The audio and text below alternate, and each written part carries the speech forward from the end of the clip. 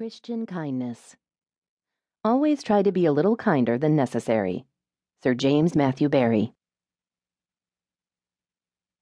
My little buddy. The heart of the giver makes the gift dear and precious. Martin Luther. Most people's first jobs are pretty boring and anything but glamorous. Mine fit the stereotype exactly. But I stuck with it and plugged along day after day, year after year, for 3 years, 6 months, and 5 days, to be exact. When asked how work was going, I had my typical responses.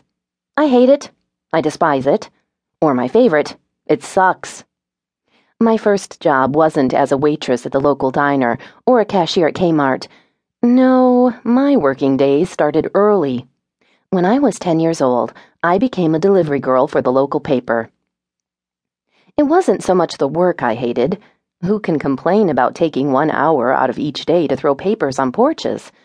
No, it wasn't hard work. It was just lonely. I barely had interaction with any of my customers, and it made my job seem pointless, or unappreciated at the very least.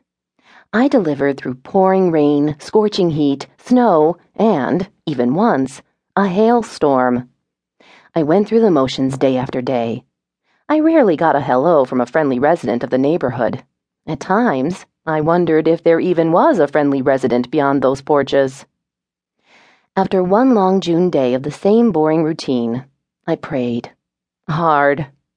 I prayed that the job would liven up, for if it didn't, I was sure I was going to die of boredom and loneliness. The next day, I raced home from school to get my paper route done so I could meet my friends later. I looked on my cover sheet and noticed 2 new customers. Ugh, I thought. Just what I need today. I started my route as I would have any other day, dragging my feet and hanging my head. I came to the street of one of the new customers and searched for the house. It was the big brick house with the sold sign still in the front lawn. I had walked past it many times as it stood dark and empty. It was nice to see that someone was making it a home again. On the front porch, the new owners had hung a little wooden porch swing, and on that swing sat a little boy. He was so cute.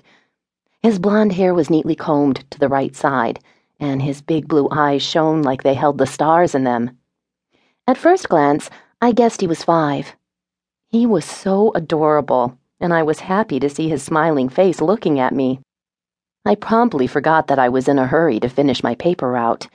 As I stretched out my arm to see if he wanted the paper, he smiled and said, "Hi." I was pleasantly surprised. In this neighborhood, even the cats didn't seem friendly. "Well, hi," I said.